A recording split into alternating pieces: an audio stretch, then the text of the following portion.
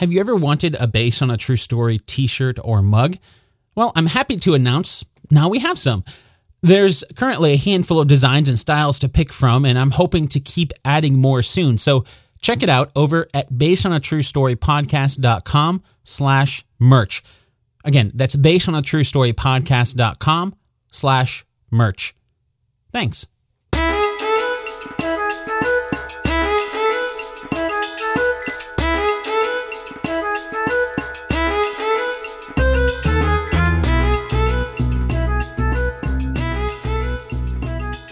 Last week, we looked at the first half of Cecil B. DeMille's The Ten Commandments. If there's one thing we learned, it's that there's a lot of debates over the events in the movie, or even if the events happened at all. While there's been a lot of debate over whether or not the events we saw in the movie are historically accurate, there's also been a lot of debate over the movie itself. After it was released, a lot of people didn't know and argued one way or another about who the person was that provided the voiceover for the voice of God coming from the burning bush. The role is officially uncredited in the movie, and thanks to some heavy modification on the voice, it's nearly impossible to tell for sure. For the longest time, most people thought Cecil B. DeMille was the one who did the voice, since he provided other narrations throughout the film. But then, in his 1995 autobiography and the DVD version of the Ten Commandments, Charlton Heston said that he was the one who did the voiceover. If nothing else, the mere fact that there's so much debate about who provided the voiceover goes to show how much the movie can get picked over when you're dealing with topics like this. With the debate finally resolved, people could go on to debate the authenticity of the events that the movie was based on, this being a debate that will likely never be resolved. Now, if you haven't listened to part 1, I would highly recommend going back and listening to that first, because this week on the podcast, we're going to take a look at the second half of The Ten Commandments. I'm Dan Lefebvre, and this is Based on a True Story.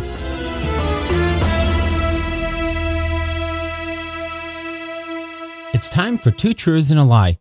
Listen closely for the two truths scattered throughout the episode. Then, by a process of elimination, you'll know which one was a lie. And we'll do a recap at the end of the episode to see how well you did. Okay, here are the two truths and one lie. Number 1, Dathan was not the primary leader in a revolt against Moses and Aaron. Number 2, the movie shows all of the plagues of Egypt that the Bible mentions. Number 3, Joshua led the Hebrew people after Moses passed away. Now, if you listen to part 1, you've heard my statement about the religious subject matter in that episode, so I won't bother repeating it here, but let's just say that covers this episode too.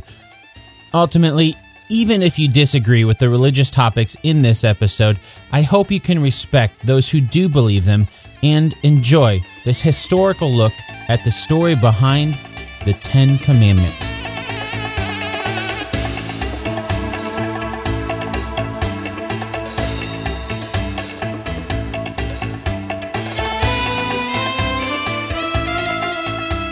As the movie fades back in after the intermission, we're no longer in Midian as we see the beautiful pyramids of Egypt.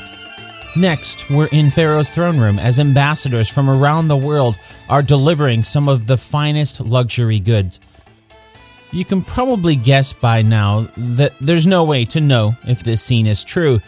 We just don't have the evidence of it in historical records. But there are bits and pieces we can test against history. For example, one of the luxury goods brought before the pharaoh is something they refer to as a cloth spun by the gods called silk. The first mention of silk we have comes from China, dating back somewhere between 4,000 and 3,000 before the Common Era, while the first evidence in Egypt is around 1,000 BCE. So that's a little bit after Ramesses II took power in 1279 BCE, but I'd say it's definitely possible that it could have shown up earlier than 1000 BCE. I mean, if the Chinese were using it for over 1,000 years before, as the Egyptian empire grew, it would make sense that they would expand their riches with goods from around the world. But we just don't have evidence of that in the time of Ramesses II. Then there's the ambassador of Jericho. That was a real place, too. In fact, it's not that Jericho was a real place. It is a real place. Located north of the Dead Sea in the West Bank region, to this day, Jericho is the oldest continually inhabited city on the planet, with a history dating back almost 14,000 years. One of the emissaries to Pharaoh is Moses, along with his brother Aaron. This begins the warning that Moses brings to Egypt, demanding that the Hebrew slaves be set free. When Ramesses refuses in the movie, Moses commands Aaron to cast down his staff. When he does, it's transformed into a snake before the eyes of everyone there. According to the movie, Ramesses is unfazed. His own priest casts down their staffs, and they're transformed into snakes as well. But then Moses' snake kills the other two snakes from Pharaoh's priests. It doesn't work, though. The movie shows Yul Brynner's version of Ramesses tell Moses that his staff can perform a bigger miracle. Let the slaves make brick without straw, an essential ingredient. Here, the movie makes a distinct alteration from the account that we see in the Bible. So the part that the movie gets right, at least according to the Bible's account, is when Moses and Aaron walk into Pharaoh and demand he release the slaves. When Pharaoh, remember the Bible never specifically calls him Ramesses. Anyway, when he refused, he simply jumped directly to declaring that the Egyptians wouldn't give the slaves straw anymore. They would have to get it themselves. You can read that account in Exodus 5. And it's not until 2 chapters later, in Exodus 7, that the account happens when Moses' staff turns into a snake. In that chapter, yes, the staff turns into a snake and the Egyptian magicians drop their staffs. It doesn't say exactly how many there were, but those turn into snakes too. Then the staff-turned snake devours the Egyptian staff-turned snakes, very similar to what we saw in the movie. But all of that happens when Moses comes back later for a second time. Not to get too far ahead of our story, but the movie basically mentions this too early. Oh, and the movie shows Moses giving his staff to Aaron. In Exodus, it was Aaron's own staff and not Moses' staff that did the magical transformation. As Exodus chapter 7, verses 10 through 14 say, quote, "And Aaron cast down his rod before Pharaoh and before his servants, and it became a serpent. Then Pharaoh also called the wise men and the sorcerers. Now the magicians of Egypt, they also did in like manner with their enchantments. For they cast down every man his rod, and they became serpents. But Aaron's rod swallowed up their rods. And he hardened Pharaoh's heart, that he hearkened not unto them, as the Lord had said.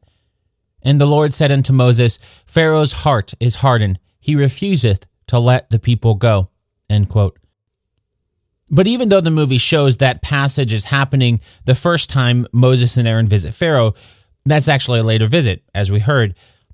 As such, it's ahead of where we are in the movie. Getting back to where we are in the movie, after Pharaoh refuses to let the slaves go, it's Moses and Aaron who have to deliver the bad news to the slaves that they'll be getting their own straw from now on. They expected a deliverer, and they received even more hard work. While the movie makes it seem more emotional to see Charlton Heston's version of Moses have to deliver the bad word himself alongside his brother Aaron, the story, according to Exodus, tells us that it was the Egyptian taskmasters and not Moses and Aaron who told the slaves the bad news. Exodus chapter 5, verses 10 through 13 explain, quote, "And the taskmasters of the people went out, and their officers, and they spake to the people, saying, Thus saith Pharaoh, I will not give you straw. Go ye, get you straw where ye can find it, yet not aught of your work shall be diminished. So the people were scattered abroad throughout all the land of Egypt to gather stubble instead of straw, and the taskmasters hasted them, saying, Fulfill your works, your daily tasks, as when there was straw." End quote. So there's a slight difference between movie and history according to Exodus. but the basic idea is fairly similar. The movie even has Dathan there to explain that they'll have to go collect the stubble in the fields. All of this basically, as the movie shows, made their workload that much more. Without straw given to them, the slaves would have to gather the straw themselves, while at the same time making the same number of bricks that they were making before. It sort of makes you wonder who was giving them the straw before, that they weren't gathering it themselves prior to this. Anyway, after this initial disaster between Moses and Ramesses, Moses is whisked away to Nefertiti. She's apparently still harboring her love for him, but Moses is less than impressed now. As we learned in part 1, there's no evidence to suggest there was any romantic relationship between Moses and Nefertiti. Then we see Joshua and his romantic interest, Lilia. And again, we have no evidence of Lilia's existence or there being any romantic connection. All of that is made up for the movie. The weather's getting nicer, which means now is the perfect time to plan ahead for summer fun. Personally, I'm hoping to be able to visit my family this summer, and that means booking flights as soon as possible before the prices go up. And now you can help ensure your money is there when you need it with today's sponsor, EarnIn. Just download the EarnIn app, verify your paycheck, and watch your earnings tick up as you work. Access up to $100 a day and up to $750 per pay period so you can start making your summer plans now. It's free and easy to get started. Download EarnIn today, spelled EARNIN, in the Google Play or Apple App Store. When you download the EarnIn app, type in True Story under podcast when you sign up. It'll really help the show. True Story under podcast. EarnIn is a financial technology company, not a bank, subject to your available earnings, daily max, pay period max, and location. See earnin.com/TOS for details. Bank products are issued by Evolve Bank and Trust, member FDIC. Thanks, EarnIn.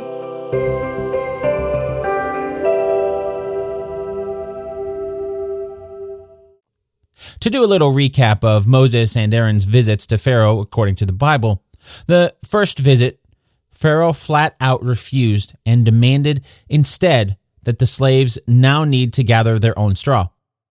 Then Moses and Aaron came back and performed the miracle with Aaron's staff turning into a snake. Pharaoh still refused to let the Hebrew people go. Then the next morning, Moses and Aaron returned. So the film seemed to have turned those first two visits into a single visit.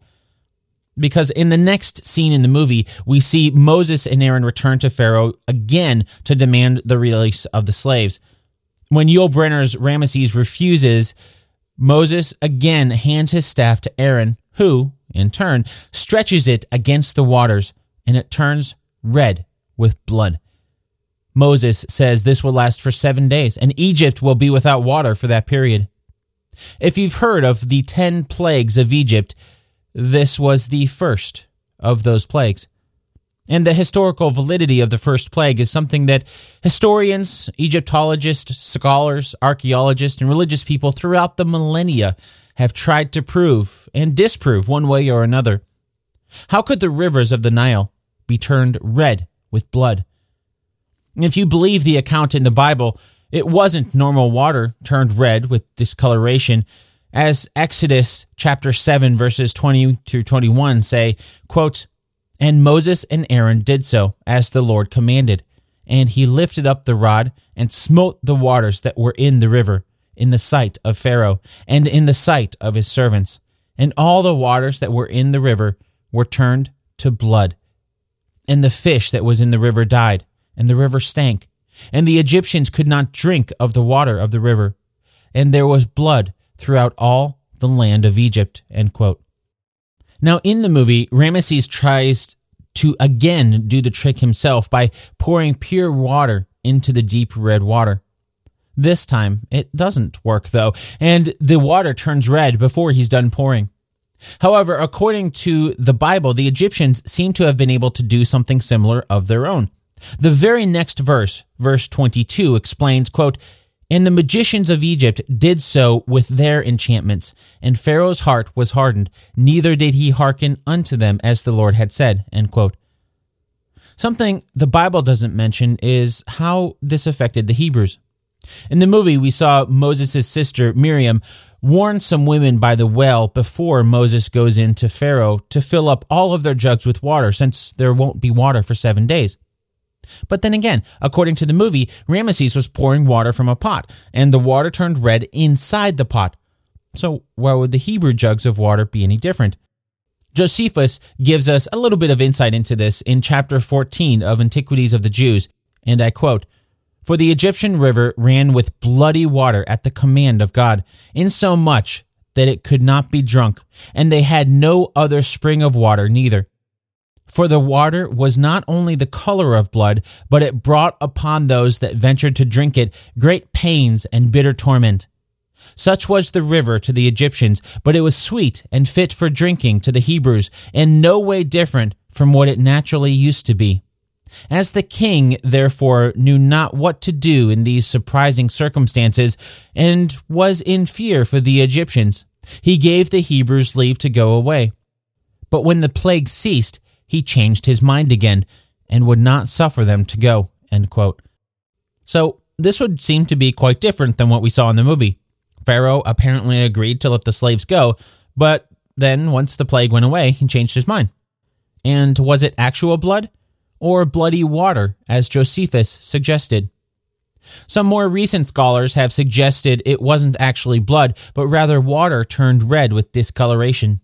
In a book released the same year as the movie by Werner Keller called The Bible as History, he suggested perhaps it was deposits of silt from the Abyssinian lakes that made the water turn a dark reddish color. Other scientists have suggested perhaps it was a phenomenon known as red tide, which happens when red algae blooms. These blooms can be toxic to life in the water and poison anything that feeds on them, thereby causing the massive economic devastation that Egypt saw during the first plague. And that would seem to coincide with what Josephus said when the Egyptians tried to drink it. In any case, can you imagine going 7 days without water? As we learned earlier in part 1, when Moses traveled across the Sinai desert, most people can only go about 3 days without water. So while they might have been able to get some fluids in that time, it's also very likely that a lot of Egyptians perished before the plague subsided. Back in the movie, there's more plagues, but the movie speeds all of this up and doesn't show each one. Janus, who's played by Douglas Dumbrill, is the magician who turned his staff into a snake earlier in the movie. And here he's telling Pharaoh of the plagues they've had to endure: thirst, frogs, lice, flies, sickness, and boils.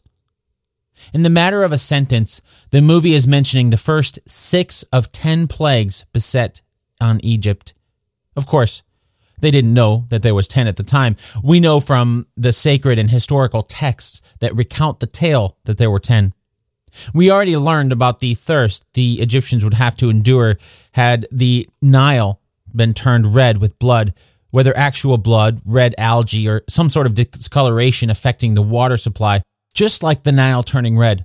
There have been countless scientists, historians, and religious people over the centuries and for thousands of years who have tried to historically and scientifically prove or disprove the plagues. So we won't bother trying to do that on this one podcast episode, what scores of people have been able to do in lifetimes of work. But if we believe the story in the Bible, then the movie is fairly accurate to those plagues. Although the movie doesn't mention how much time has passed, we can get a sense for the time passing based on the plagues that Janus mentioned. The first plague was the water turning into blood. The second plague was frogs. According to Exodus chapter 8, verses 1 through 15, frogs came up out of the waters and covered Egypt. And although the movie doesn't show this, the magicians of Egypt were also able to replicate this. Why they'd want to bring up frogs on their own land, I don't know, but in Exodus chapter 8, verses 7, the Bible states that they were also able to bring up frogs on the land. And just like the Bible says he did with the water turning into blood, Pharaoh asked Moses to get rid of the frogs, and then he'd let the people go. So the frogs went away, and then Pharaoh turned back on his word and decided not to let the people go. Now, some scientists have suggested if the first plague was something like red algae in the water, that could have been enough to force scores of frogs out of the water and onto the land. And that makes sense. But again, we have no historical proof of this. That pattern is something that the movie overlooks. It pretty much just shows Yul Brynner's version of Ramesses refusing to let the slaves go no matter what his people are going through. But according to the Bible, each time the plague hits, he tries to get Moses to stop by promising to let the people go. Then, when the plague stops, according to the Bible, Pharaoh's heart is hardened and he changes his mind. After the frogs came lice. So many lice that, according to Exodus chapter 8, verse 17, quote, all the dust of the land became lice throughout all the land of Egypt, end quote. This time, though, the Bible mentions that the magicians in Egypt couldn't perform the same enchantment. So they told Pharaoh it must be God. According to Josephus, this plague was even worse. He mentions, quote, accordingly, God punished his falseness with another plague, added to the former. For there arose out of the bodies of the Egyptians an innumerable quantity of lice, by which, wicked as they were, they miserably perished, as not able to destroy this sort of vermin, either with washes or with ointments, end quote. Lice coming out of the bodies of the Egyptians? Gross. But as you can probably guess, Pharaoh didn't listen. He still wouldn't let the Hebrew people go. Next came a plague that the movie mentions in the most Christian of ways. By that, what I mean is the movie mentions the fourth plague as being a plague of flies. And many Christian sources refer to this same thing. However, not everyone thinks it was flies. For example, Josephus had this to say about the fourth plague, quote, for he filled that country full of various sorts of pestilential creatures, with their various properties, such indeed as had never come into the sight of men before, end quote. Similarly, a lot of Jewish scholars throughout history have interpreted the historical text as saying they're not flies, but wild animals such as scorpions, snakes, and other horrible things you don't want crawling around you. Flies or not, the plagues are getting worse and worse. After this, in the movie, Janus mentions sickness. Well, the fifth plague was indeed sickness, but not targeted at the humans, but rather on the livestock. Exodus chapter 9 verses 3 sums up this plague by saying, quote, behold, the hand of the Lord is upon thy cattle which is in the field, upon the horses, upon the asses, upon the camels, upon the oxen, and upon the sheep. There shall be a very grievous murrain, end quote. That last word, murrain, M-U-R-R-A-I-N, is a term that means infectious disease. It's not really used anymore, so if you haven't heard that word, not that surprising. But during medieval times, this term was used synonymously with death. You can start to get a sense for the economic effect these sort of plagues could have had on Egypt, on any country, a proud and prosperous nation, as it slowly was brought to its knees. Meanwhile, none of these plagues were affecting the children of Israel.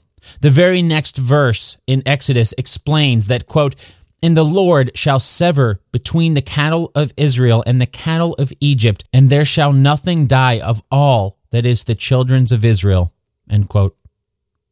After this, according to Josephus, Pharaoh agreed to let the Hebrew men and women go, but not their children. He wanted to keep them, most likely to rebuild their slave workforce. But that wasn't good enough. After the diseased livestock, the seventh plague brought boils and blains, basically inflamed, swelling sores on the skin that some historians think might have been leprous. We can learn the biblical account from Exodus chapter 9, verses 9 through 11, which explains that boils broke out on both man and beast throughout all of Egypt. The magicians couldn't even stand in front of Moses to try to replicate this because there were boils all over their skin. And that brings us up to the sixth plague. That's the last plague mentioned by Janus in the movie as a means of speeding up the story in the film. But even though the movie skipped over it, at this point there would have been a lot of deaths. When Josephus referred to the plagues of boils alone, he said, quote, a great part of the Egyptians perished in this manner, end quote. But realistically speaking, if any of these plagues were to afflict a country, there'd be a lot of people dying. Not only that, but if you think about the stench and filth, dead frogs, livestock, people, how many more people would have died just as a result of the sickness that's being carried around by such death and devastation around you? It's sad to think about such death and devastation. Back in the movie, Charlton Heston's version of Moses declares to Pharaoh that because he won't let the slaves go, hail will fall from a clear sky and burn on the ground. Then darkness will cover Egypt for 3 full days. Immediately as Moses leaves, hail starts to fall and burn as fire on the ground, forcing Yul Brynner's version of Ramesses to take cover inside. Then the scene shifts to him inside talking about 3 days of darkness. He's doing this in a brightly lit room and talking about it as if it's already passed, so we don't get to see that one in the movie, but I guess if it were dark, we wouldn't be able to see anything on camera anyway. Both of these plagues are mentioned in the Bible. They were the 7th and 9th plagues upon Egypt. Although the Bible never mentions that it's the hail actually causing the fire like the movie implies. For example, in Exodus chapter 9, verses 24, we can read, quote, "So there was hail, and fire mingled with the hail, very grievous, such as there was none like it in all the land of Egypt since it became a nation," end quote. Even as the hail fell from the sky, the Bible mentions that Pharaoh called for Moses and Aaron. Verses 27 through 29 of Exodus chapter 9 say, quote, "And Pharaoh sent and called for Moses and Aaron, and said unto them, I have sinned this time. The Lord is righteous, and I and my people are wicked. Entreat the Lord, for it is enough that there be no more mighty thunderings and hail, and I will let you go, and ye shall stay no longer. And Moses said unto him, As soon as I am gone out of the city, I will spread abroad my hands unto the Lord, and the thunder shall cease, neither shall there be any more hail, that thou mayest know how that the earth is the Lord's." End quote. When the rain, hail, and thunder stopped, Pharaoh again changed his mind and refused to let the Hebrew slaves go. Now, if you noticed, earlier I mentioned that the hail and darkness were the 7th and 9th plague. There seems to be a number missing there. Well, oddly enough, the movie doesn't really talk about the 8th plague. That was a swarm of locusts, and it came in conjunction with the hail to utterly destroy any crops the Egyptians had. Pulling from Josephus, we can learn that, quote, "Hail was sent down from heaven, and such hail it was as the climate of Egypt had never suffered before. Nor was it like to that which falls in other climates in wintertime, but was larger than that which falls in the middle of spring to those that dwell in the northern and northwestern regions. This hail broke down their boughs laden with fruit. After this, a tribe of locusts consumed the seed which was not hurt by the hail, so that to the Egyptians all hopes of the future fruits of the ground were entirely lost." End quote. To get another side of the story from the Bible, there were so many locusts that they themselves darkened the skies. And I quote, "For they covered the face of the whole earth, so that the land was darkened, and they did eat every herb of the land, and all the fruit of the trees which the hail had left. And there remained not any green thing in the trees or in the herbs of the field through all the land of Egypt.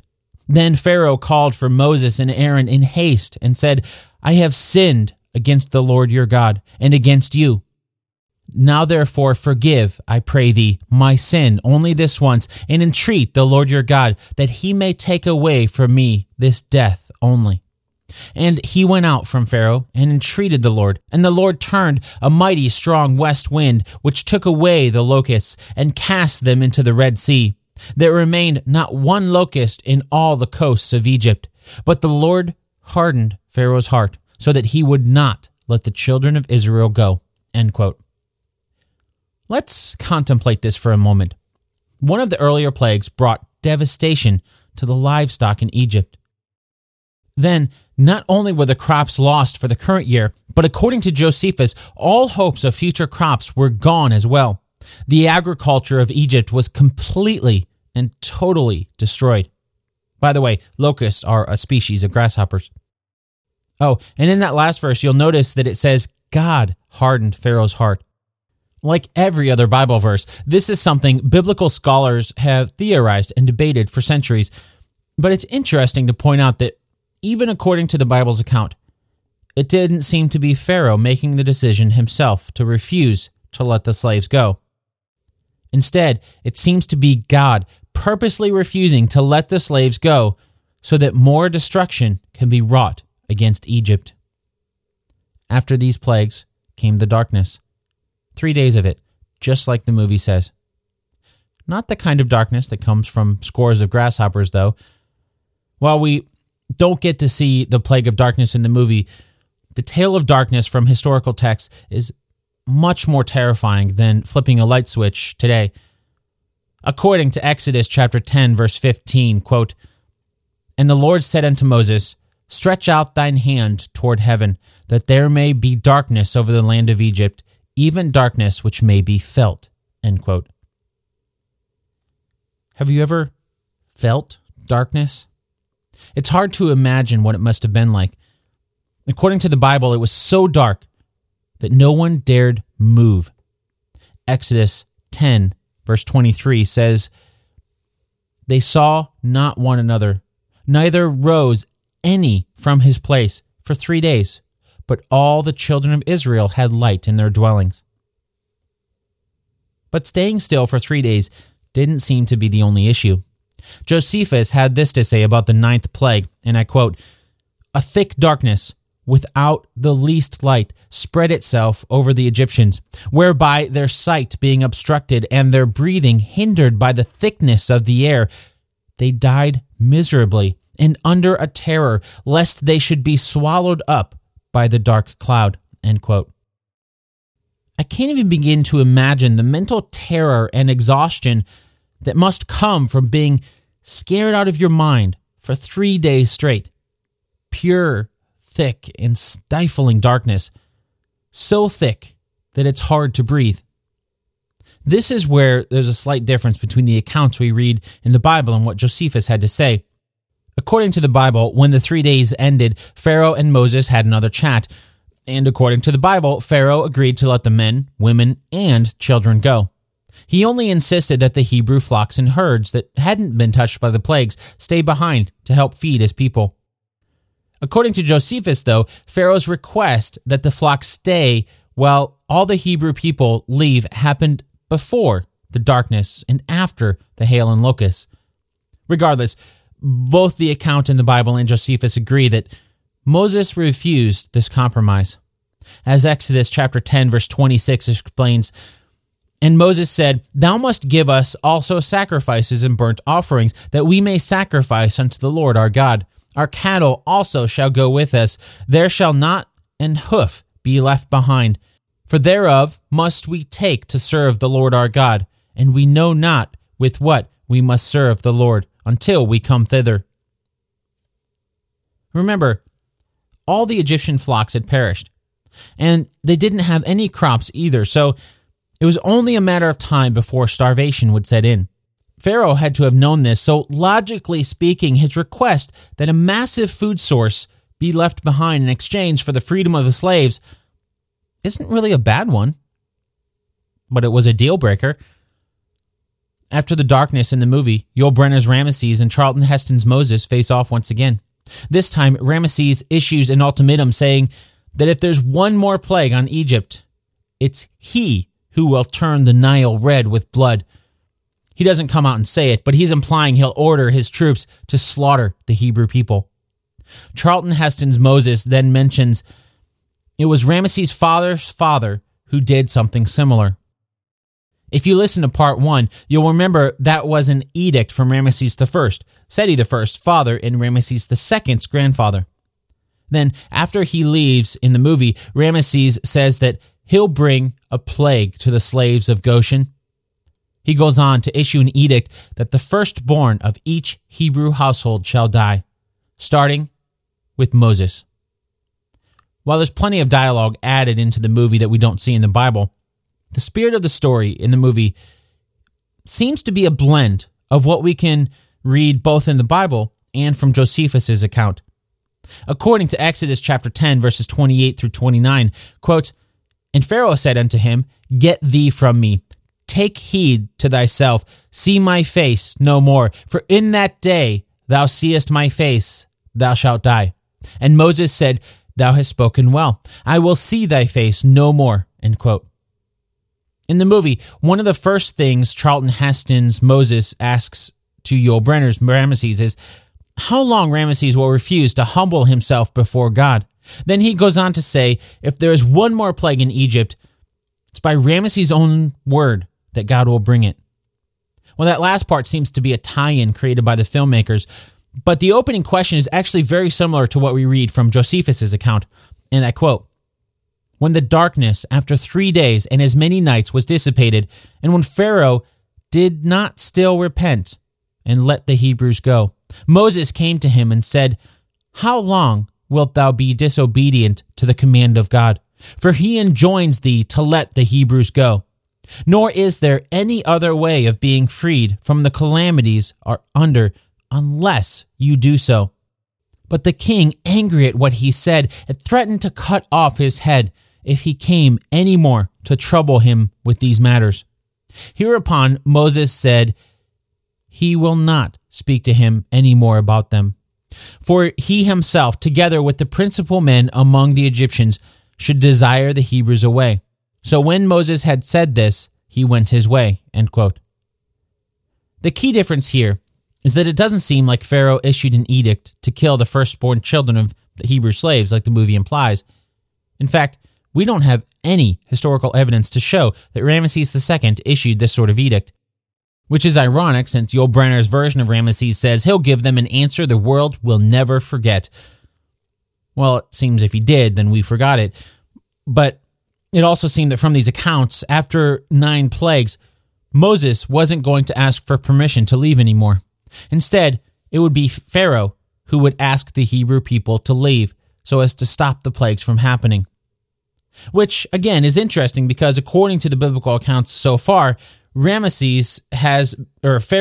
has been asking this in the Bible each time to stop the plagues, and then he'll let the people go. But after each time, it's God hardening Pharaoh's heart to cause more destruction on the Egyptians. Back in the movie, Nefertiti heads to Moses and Zipporah's home to try to save their son from Pharaoh's edict. Then, once Moses returns and Nefertiti tells him of Ramses' edict, Moses staggers. Out of his own mouth will come God's punishment. Then he explains it's not the firstborn of Israel who will die, it's the firstborn of Egypt. Charlton Heston's Moses says about midnight the destroyer will come, and all the firstborn of Egypt will die. The destroyer that the movie is talking about is something that many religious texts have referred to as the angel of death. And this is the story of Passover, when the Hebrew households were ordered to mark their mantles with blood so that the death of the firstborn would pass over their homes. We know this from Exodus chapter 12, verses 3, when God tells Moses that, quote, "In the 10th day of this month, they shall take to them every man a lamb," end quote. That's why when we see Joshua visit Lilia at Dathan's home, he tries to put lamb's blood on the door to save her life. That's in the movie. Of course, we don't know if any of that is true since there's no evidence to suggest that Joshua had a romantic interest in a woman named Lilia or that Lilia even existed. But the Bible does explain the lamb's blood on 2 side posts and above the mantle, like we see Joshua put on Dathan's home. Exodus 12 goes on to explain the lamb will be used as a sacrifice, and its blood is the blood that they should use to mark their homes. While the movie says the angel of death will come at midnight of that very same night, that's speeding things up quite a bit. Even though the Bible doesn't say how far off, quote, the 10th day of this month, end quote, is, there seems to be no indication that it was happening the very same night that Moses left Pharaoh's house, like the movie seems to imply. Oh, and as a side note, if you've ever heard the metal band Metallica's song, Creeping Death, that tells the story of the angel of death coming. I can't help but wonder if this movie helped come up with that visualization for the musicians, since the movie shows the angel of death coming visualized as a dark fog creeping on the ground. As the fog enters a home, cries of grief start to fill the land. There's also no historical evidence to show that Bithiah joined Moses in his home like the movie shows, but it adds for a nice narrative to the story, I suppose. In the movie, the firstborn children of Egypt perish, and that's the final straw for Yul Brynner's version of Ramesses. Stricken with grief, he orders the Hebrew slaves to leave, disappear from Egypt. That's pretty accurate to the account from the Bible.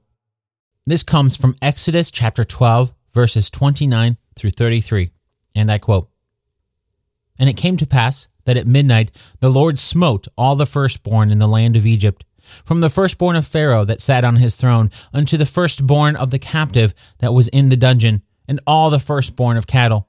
And Pharaoh rose up in the night, he and all his servants, and all the Egyptians, and there was a great cry in Egypt, for there was not a house where there was not one dead. And he called for Moses and Aaron by night, and said, Rise up, and get you forth from among my people, both ye and the children of Israel, and go, serve the Lord, as ye have said. Also take your flocks and your herds, as ye have said, and be gone, and bless me also.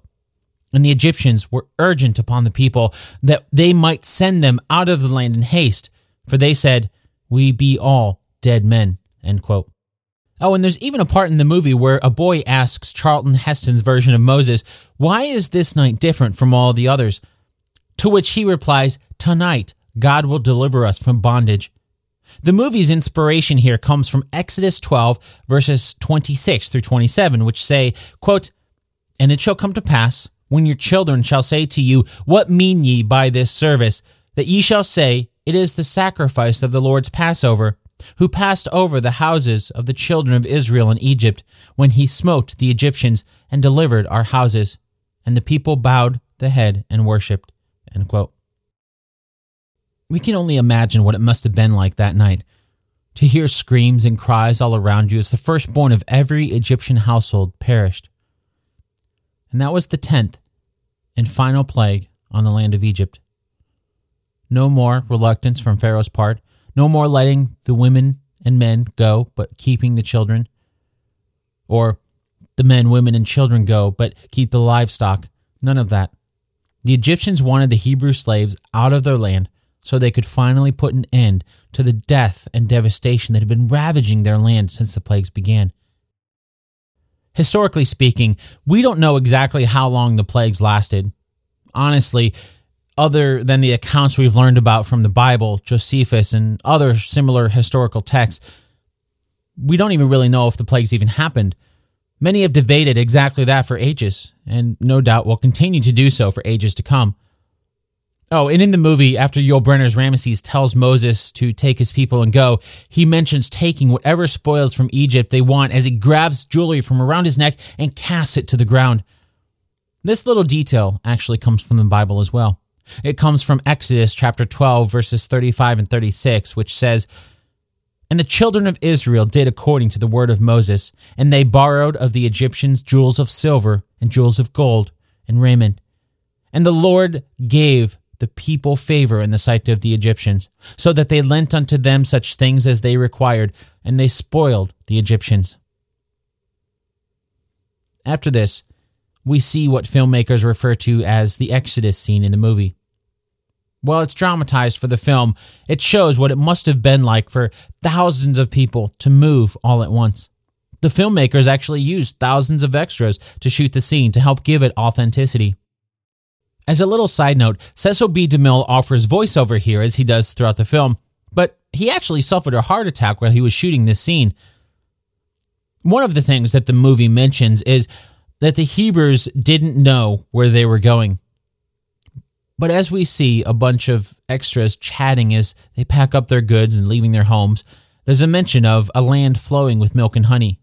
That was the Promised Land. But taking a step back, think about what this must have been like. The Hebrews were enslaved by the Egyptians for 430 years. That's according to Exodus chapter 12, verse 40. We don't know for certain what the average lifespan was like back then, but today the average life expectancy is about 70 years. That's a little over 6 generations. Of course, that's optimistic because I highly doubt the life expectancy was 70 years back then. Not only because of scientific and medicinal advances that we've had today, but if for no other reason than the fact that the Hebrews were slaves. Try, if you can, to put yourselves in the shoes of the average person then. The children of Israel had lived in Egypt for generations. For those who left that day, it was all they knew. It was all their parents and their grandparents knew. They were leaving, literally, by faith, away from the whip of their taskmasters, into the desert beyond Egypt, and into, well, the unknown. Today, we might have maps of where they went and what was beyond, but remember, they were a slave nation. They likely didn't have any sort of indication about where they were going. One thing the movie doesn't mention, though, is God's own commandment issued to Moses and Aaron.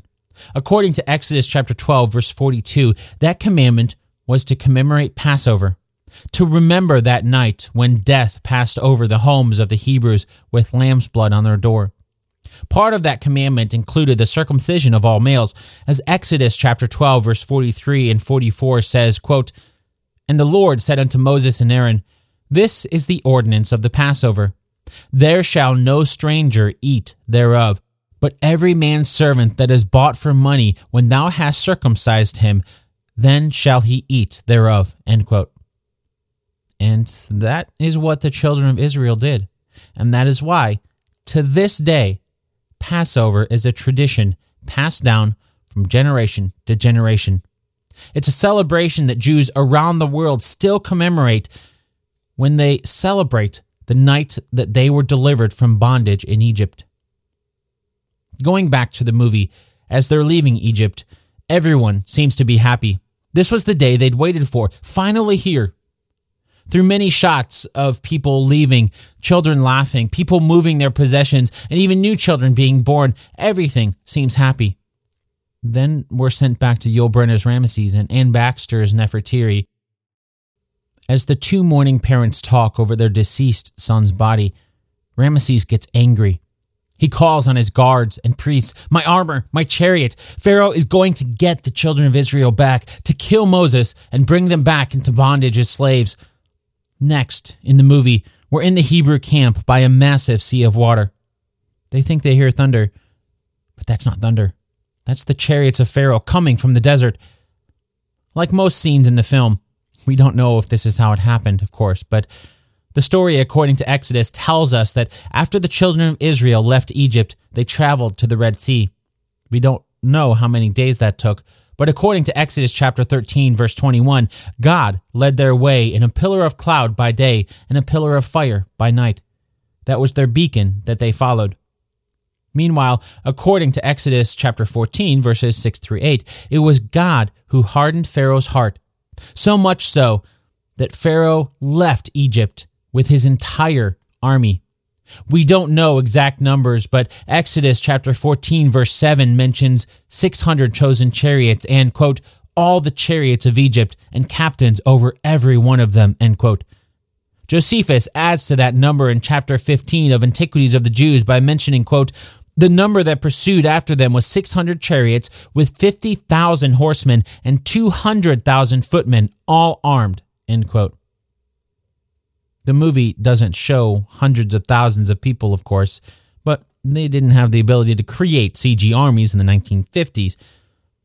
Anyway, they raced out of Egypt, just like we saw in the movie, and met up with the children of Israel as they were encamped by the sea.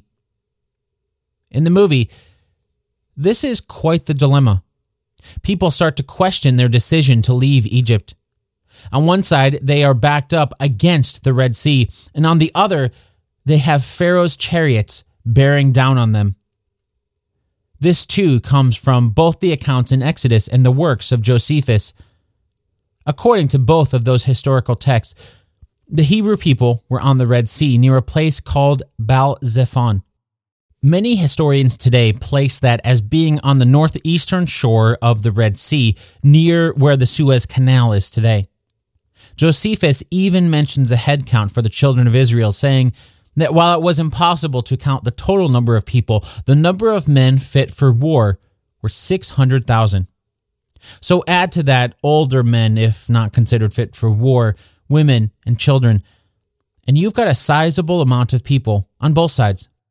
Even though, according to these numbers, the Egyptians may have been outnumbered on a strict man-to-man count, remember that the Hebrew people had been slaves for hundreds of years.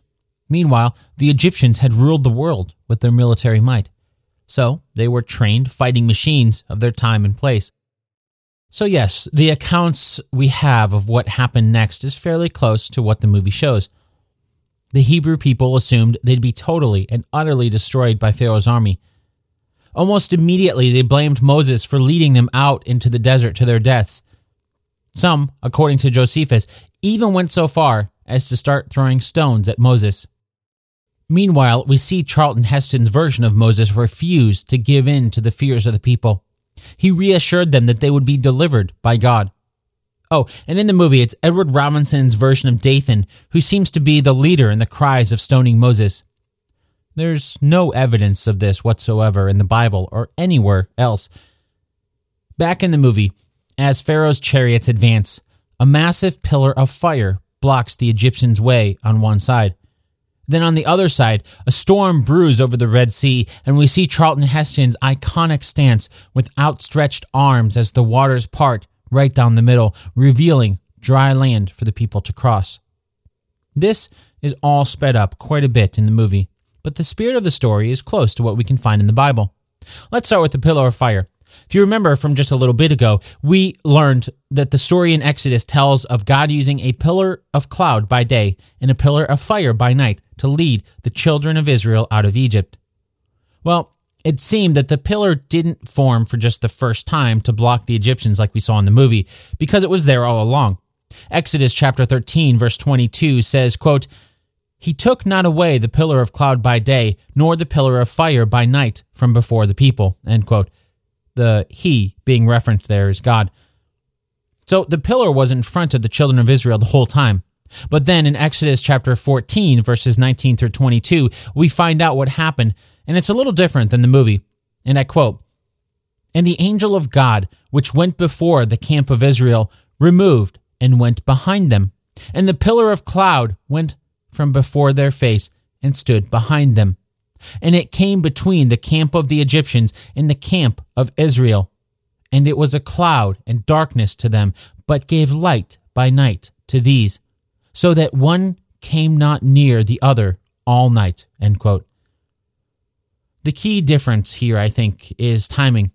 For one, the movie never shows the Egyptians being there long enough to set up a camp, nor does it show nighttime coming, which the Bible does mention. With the Egyptians blocked off, what then of the other side? Did the Red Sea really part like what we saw in the movie? Well, again, here we're getting some slightly different accounts for how things went down from what we saw in the movie. Let's start with the Bible's account. This comes from Exodus chapter 14, verse 21 through 22, and I quote, "And Moses stretched out his hand over the sea, and the Lord caused the sea to go back by a strong east wind all that night, and made the sea dry land, and the waters were divided. And the children of Israel went into the midst of the sea upon the dry ground, and the waters were a wall unto them on their right hand and on their left," end quote. And this is what Josephus had to say in chapter 14 of Antiquities of the Jews. And again, I quote, "When Moses had thus addressed himself to God, he smote the sea with his rod, which parted asunder at the stroke, and receiving those waters into itself, left the ground dry, as a road and a place of flight for the Hebrews. Now when Moses saw this appearance of God, and that the sea went out of its own place, and left dry land, he went first of all into it, and bid the Hebrews follow him along the divine road, and to rejoice at the danger their enemies that followed them were in, and gave thanks to God for this so surprising a deliverance which appeared from him," end quote. The Bible's account is more like what we see in the movie, but it's interesting that the filmmakers chose not to fill it in with extra details we got from Josephus. For example, the primary difference in how the miracle was performed was that in the Bible, Moses stretched out his hand over the sea. That's sort of like what we saw Charlton Heston do, although the Bible does only mention a singular hand. But anyway, that's different than Josephus, who said that the sea parted from the point at which Moses hit the sea with his staff. But the Bible doesn't mention what Moses did after the sea parted. Josephus, though, says that he was the one who led the Hebrew people through the dry land. The movie has yet a different account, as it shows Moses standing on a rock nearby, but ordering Joseph to be the one to lead the people through the parted sea. Going back to the movie, after the Hebrew people start making their way across the dry land made by parting the Red Sea, the pillar of fire that was blocking the Egyptians goes away. This leaves Pharaoh's chariots free to charge through after the Hebrew people, still crossing the Red Sea. It's worth noting, though, that Yul Brynner's version of Ramesses doesn't go through the parted Red Sea himself. Then he watches in horror as the Red Sea starts to close in around his chariots as they're swallowed up by the waters. Like what we've seen so far with this scene at the Red Sea, the events are all sped up from what we can read about in the Bible. Interestingly, Exodus 14 verse 25 mentions that as all of Pharaoh's chariots and horsemen were chasing after the Hebrew people, God looked down and removed the wheels from the chariots to slow them down. Then Moses stretched his hand out across the sea yet again from the other side, and, like we saw in the movie, the waters started to cave in. As Exodus chapter 14 verse 28 says, quote, "And the waters returned and covered the chariots and the horsemen and all the host of Pharaoh that came into the sea after them. There remained not so much as one of them." End quote. While the Bible's account is short and to the point, as we've done many times before, we can get some more details from Josephus. He starts by talking about how the Egyptians didn't rush into the middle of the Red Sea like we saw in the movie, but instead waited for a moment thinking that the Hebrew people were rushing themselves into their death. This comes from chapter 16 of Antiquities of the Jews, and I quote, "Now while these Hebrews made no stay, but went on earnestly, as led by God's presence with them, the Egyptians supposed first that they were distracted, and were going rashly upon manifest destruction. But when they saw that they were going a great way without any harm, and that no obstacle or difficulty fell in their journey, they made haste to pursue them, hoping that the sea would be calm for them also.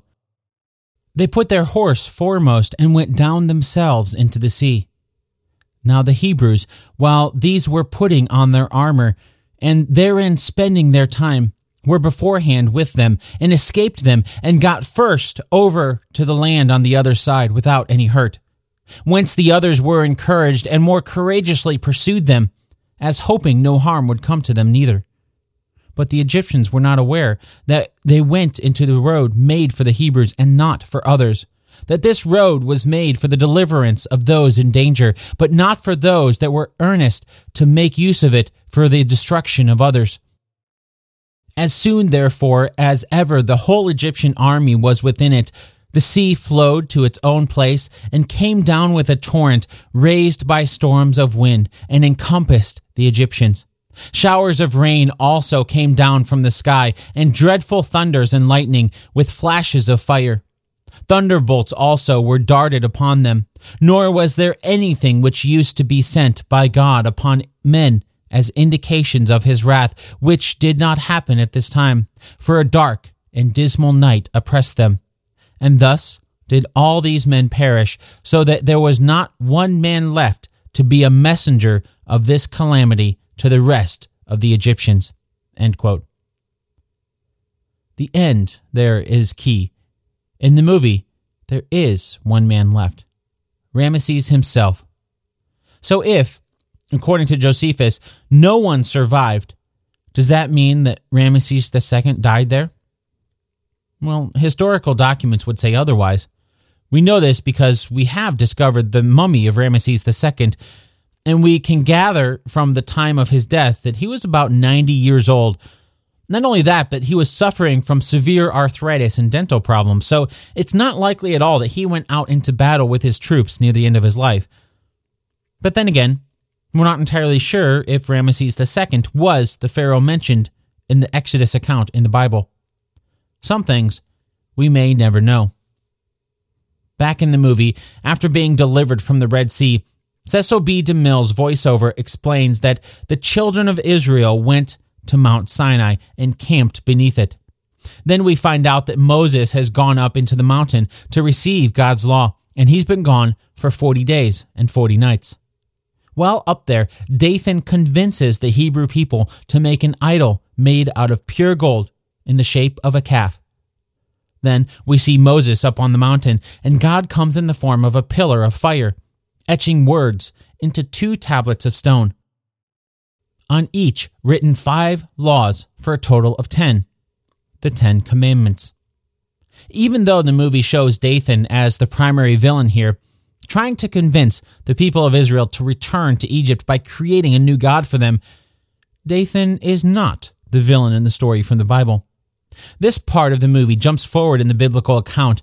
It jumps past the story in Exodus 16 of how, after their provisions had dried up, God provided food for the children of Israel, manna from heaven. It jumps past Moses' father-in-law Jethro hearing of all that had happened and going out to meet with Moses. In fact, it jumps all the way from the account of the crossing of the Red Sea, which happens in Exodus chapter 14, to Exodus chapter 32. That's when, according to the Bible, it was Moses' brother Aaron who made the golden calf. Now, the movie does show Aaron making it, but it shows Dathan as being the primary driver in stirring the people up and convincing him to do so. The Bible doesn't mention Dathan, but rather simply says that the people gave up on Moses when he failed to return from Mount Sinai and asked Aaron to make them new gods. Oh, and the movie correctly makes note of 40 days and 40 nights. And that's how long the Bible says Moses was on the mountain in Exodus chapter 24, verse 18. So, similar to what we saw in the movie, Aaron melted down the people's golden earrings and made a golden calf.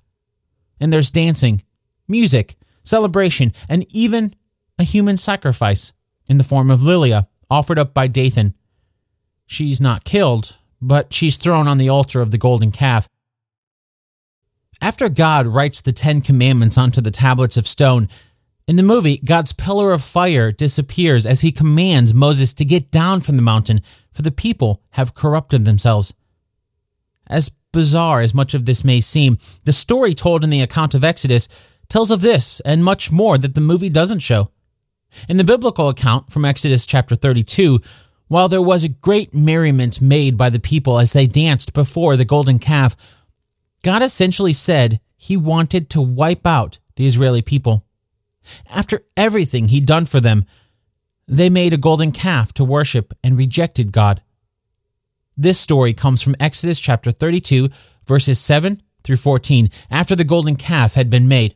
And I quote, "And the Lord said unto Moses, Go, get thee down, for thy people, which thou broughtest out of the land of Egypt, have corrupted themselves.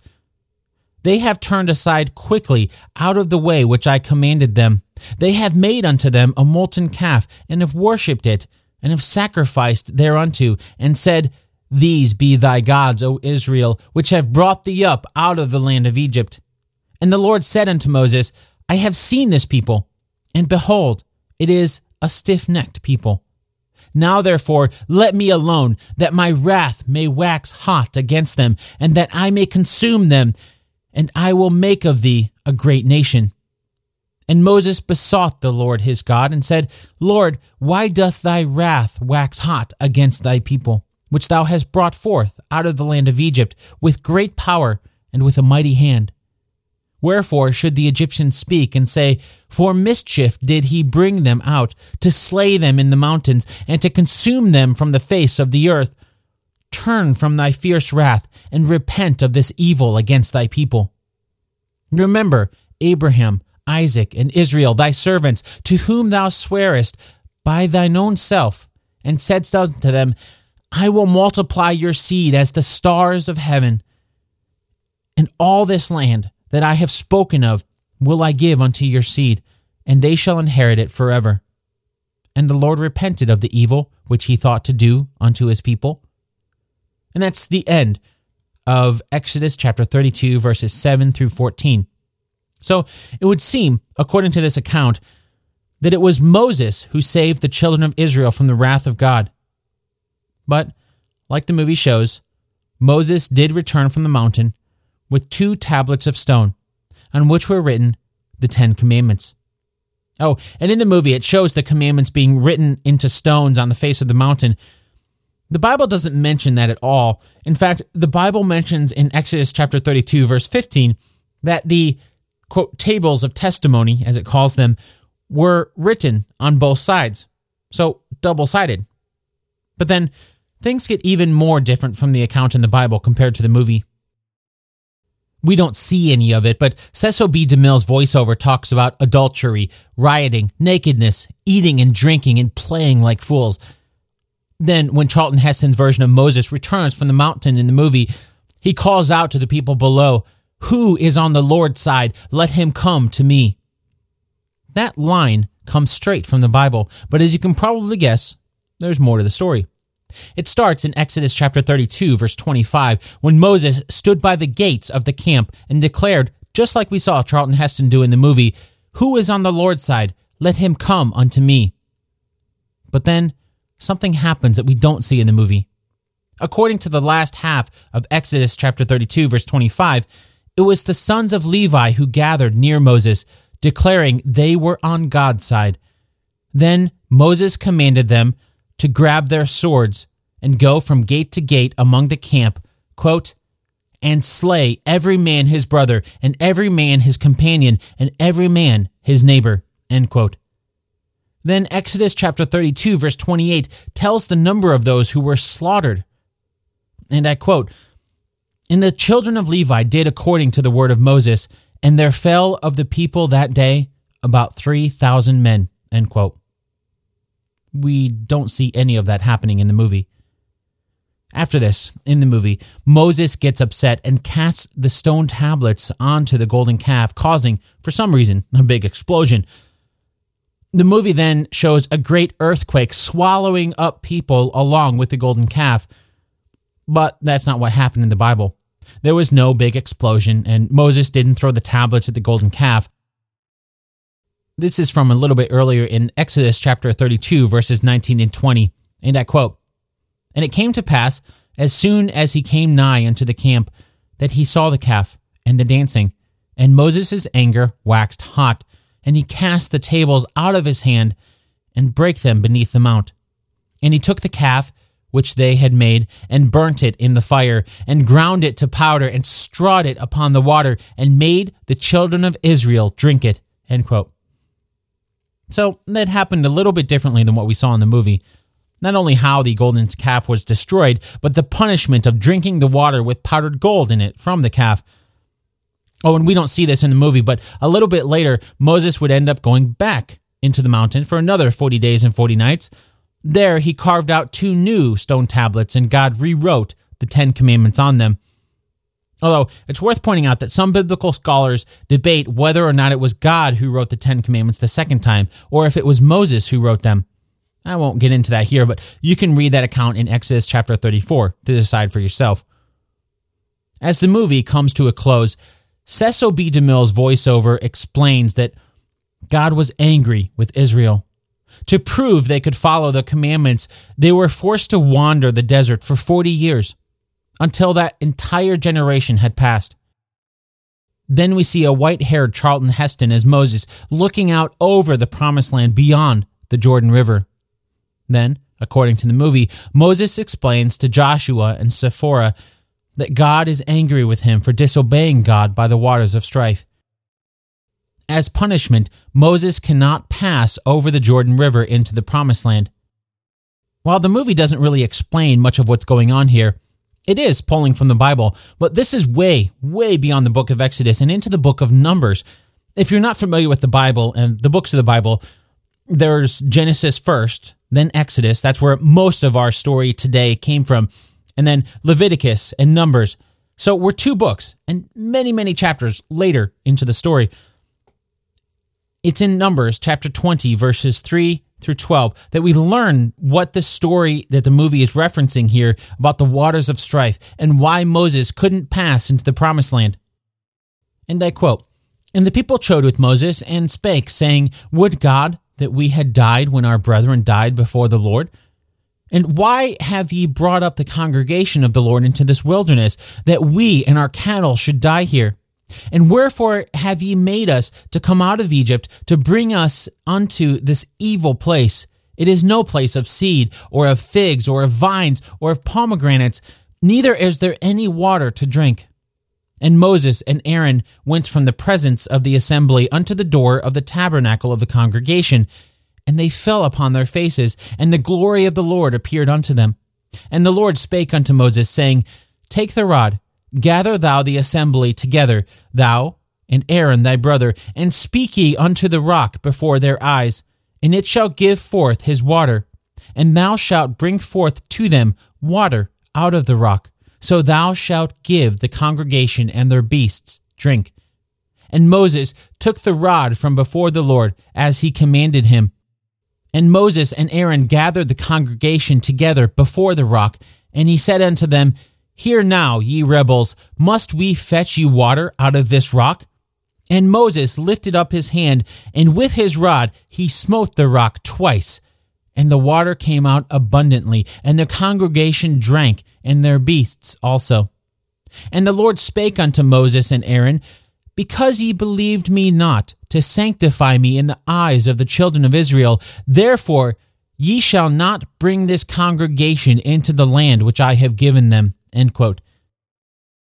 As a little side note, the Bible doesn't mention their location like the movie does, but in chapter 8 of book 4 of Antiquities of the Jews, Josephus confirms the location that we see in the movie when it mentions Moses gathered the people near the future city of Abila alongside the Jordan River. So the disobedience that Charlton Heston's Moses in the movie is referring to is when he hit the rock instead of speaking to it like God had told him to. Oh, and in the movie, Moses says that he must stay alone. But if you'll notice that in the Bible, it was both Moses and Aaron who weren't allowed to cross into the promised land.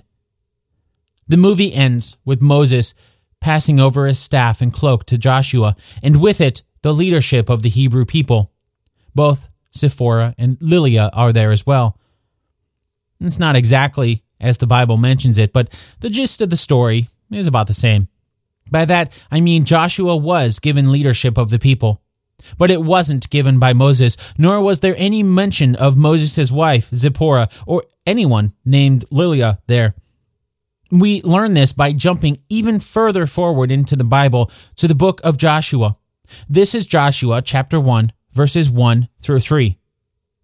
Quote, Now after the death of Moses, the servant of the Lord, it came to pass that the Lord spake unto Joshua, the son of Nun, Moses' minister, saying, Moses, my servant, is dead. Now therefore arise, go over this Jordan, thou and all this people, unto the land which I do give to them, even to the children of Israel. Every place that the sole of your foot shall tread upon, that I have given unto you, as I said unto Moses. End quote. Something else the movie doesn't mention is that, according to Joshua chapter 3, verses 13 through 17, the Hebrew people were able to pass by the Jordan River, much in the same way they crossed the Red Sea. God parted the river so they could cross on dry land. In the movie, Charlton Heston's version of Moses mentions setting 5 books by the Ark of the Covenant, by the tablets with the 10 Commandments. The movie doesn't really elaborate on the 5 books, but we can only assume those are what we now refer to as the 5 books of Moses. In the Jewish religion, those 5 books are believed to have been authored by Moses himself, hence the title, and tell the tales of what we have learned throughout this episode and the last.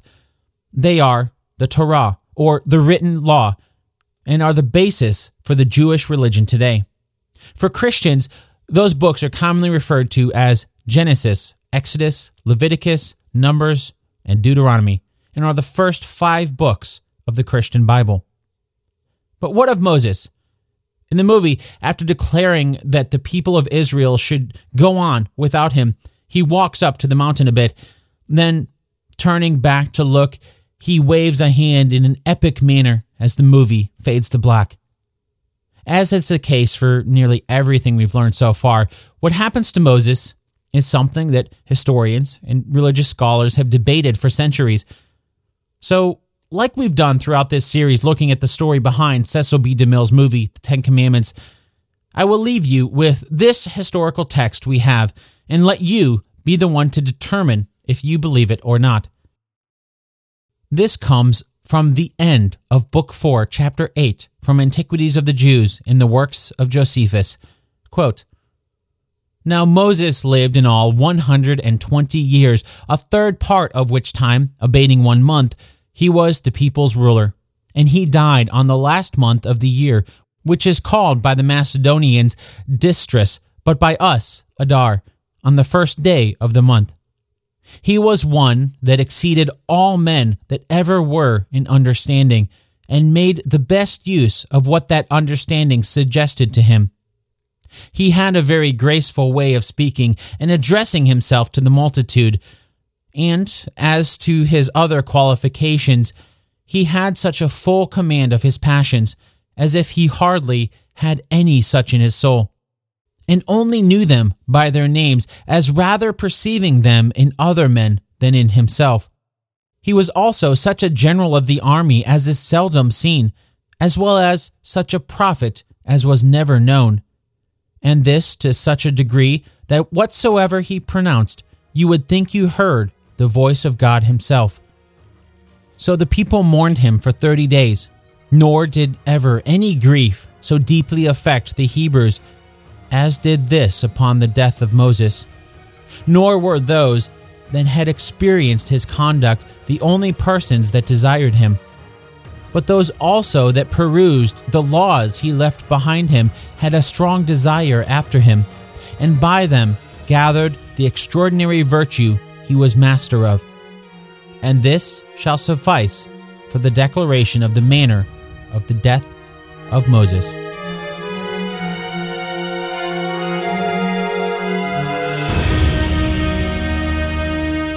This episode of Based on a True Story was written and produced by me, Dan Lefebvre. Now, I know throughout this series on the Ten Commandments, we've looked at a lot of verses from the Bible. My hope in covering a movie like this is not to convince you of anything. In fact, as we learned over the course of these episodes, there's no historical evidence or proof that any of this happened. After all, that's why they call it faith. No matter if you believe in God or not, no matter what your beliefs are, I thoroughly respect your belief in them. You have the right to your beliefs, just like everyone else has the right to theirs. Whether or not you're a religious person, that doesn't really matter though, because no one can deny that the story of Moses is one that has had a lasting effect on the world.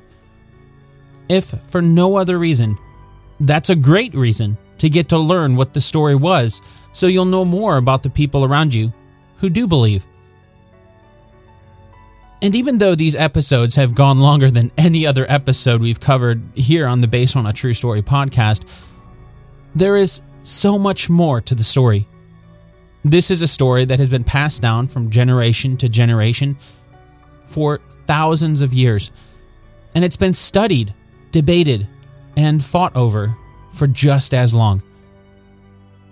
For the most part, we used the Christian Bible only because that's what Cecil B. DeMille used for the Ten Commandments. But the Christian Bible is not the only text, the only religious text that mentions Moses. There are other religions who have him in their texts as well, such as Judaism and Islam. So if you want to learn more, pick up the Quran, the Torah, or the Bible. No matter what your beliefs are, you'll learn a lot about Moses by reading those 3 books. You can also learn a lot from the works of Josephus and other ancient historians that we've mentioned throughout the series. And since they are ancient texts, they're all available in the public domain. So I'll add a link to those and plenty more resources in the show notes over at basedonatruestorypodcast.com. Before we get to the answer to the 2 Truths and a Lie game, here is another 5-star review from Livia Pet 73 entitled, "Love this podcast."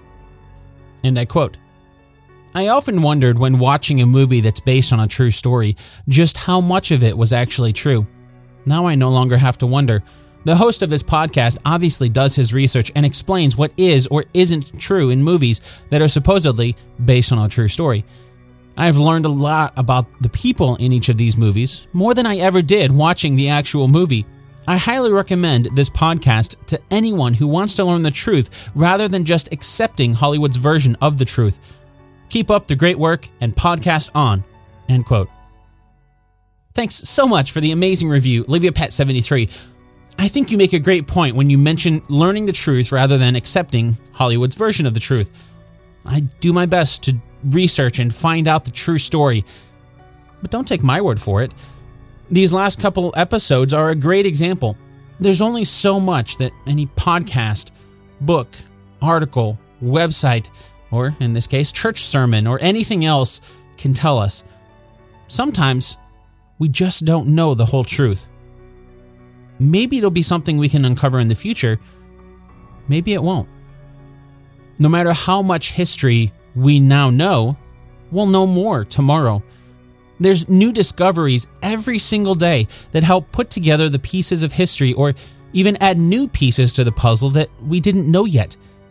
So for the pieces of history that are still shrouded in mystery, it's best if we take the time to do some research on our own to come up with our own conclusions and beliefs. That's one reason why I've tried to highlight books and more resources to help you dig deeper into the true stories. Not to try to get you to rely on what I have to say, but really to help you find answers on your own and get you started down that path. Anyway, thank you so much, LiviaPet73, for your review. I hope, if nothing else, listening to my podcast has encouraged you to keep your mind open and keep learning new things. And thank you, dear listener, for taking the time to find and listen to the Based on a True Story podcast as well. If you want to leave a review for me to read in a future episode, hop on over to Apple Podcasts or the Based on a True Story Facebook group. Okay, now it's time for the answer to our 2 truths and a lie game from the beginning of the episode. As a refresher, here are the 2 truths and 1 lie. Number 1. Dathan was not the primary leader in a revolt against Moses and Aaron. Number 2. The movie shows all of the plagues of Egypt that the Bible mentions. Number 3. Joshua led the Hebrew people after Moses passed away. Did you find out which one is a lie? The lie is number 2. Maybe it was the lack of technology to show the plagues on screen in the 1950s when the movie was made, or maybe it was for the sake of time, but the movie doesn't really show all of the 10 plagues. Instead, most of them are briefly mentioned, while we only see a couple of them: the river turning to blood, the hail, and the death of Egypt's firstborn. Oh, and as a quick note, if you thought number 1 was the answer, you'll get a pass. Technically, number 1 might be either. It might be truth, it might be a lie. I'm saying it's truth because the Bible never mentions Dathan as being the villain we saw in the movie or leading any sort of a revolt, but the Bible also just talks about the people rising up to convince Aaron to create a new god, a golden calf. It doesn't mention specific names. So I guess in some scenarios that could have been Dathan or someone like him. Sorry if that's a little bit sneaky, but as is the case with much of the true story behind the movie, there's just so much that we'll never know. What do you think about the true story behind the 10 Commandments? Let me know in the Based on a True Story community on Facebook. That's facebook.com/groups/Based on a True Story podcast. And don't forget, you can follow the show on Instagram. It's at Based on a True Story podcast. And I like to post some photos of faces and places behind each episode of the podcast over there. Or if you've got questions you'd like to hear me answer on the show, you can find me directly on Twitter, where I'm at Dan Lefebvre, DanLefeb. And don't forget, you can shoot me a good old-fashioned email at dan@basedonatruestorypodcast.com. Thanks so much for listening, and I'll chat with you again really soon.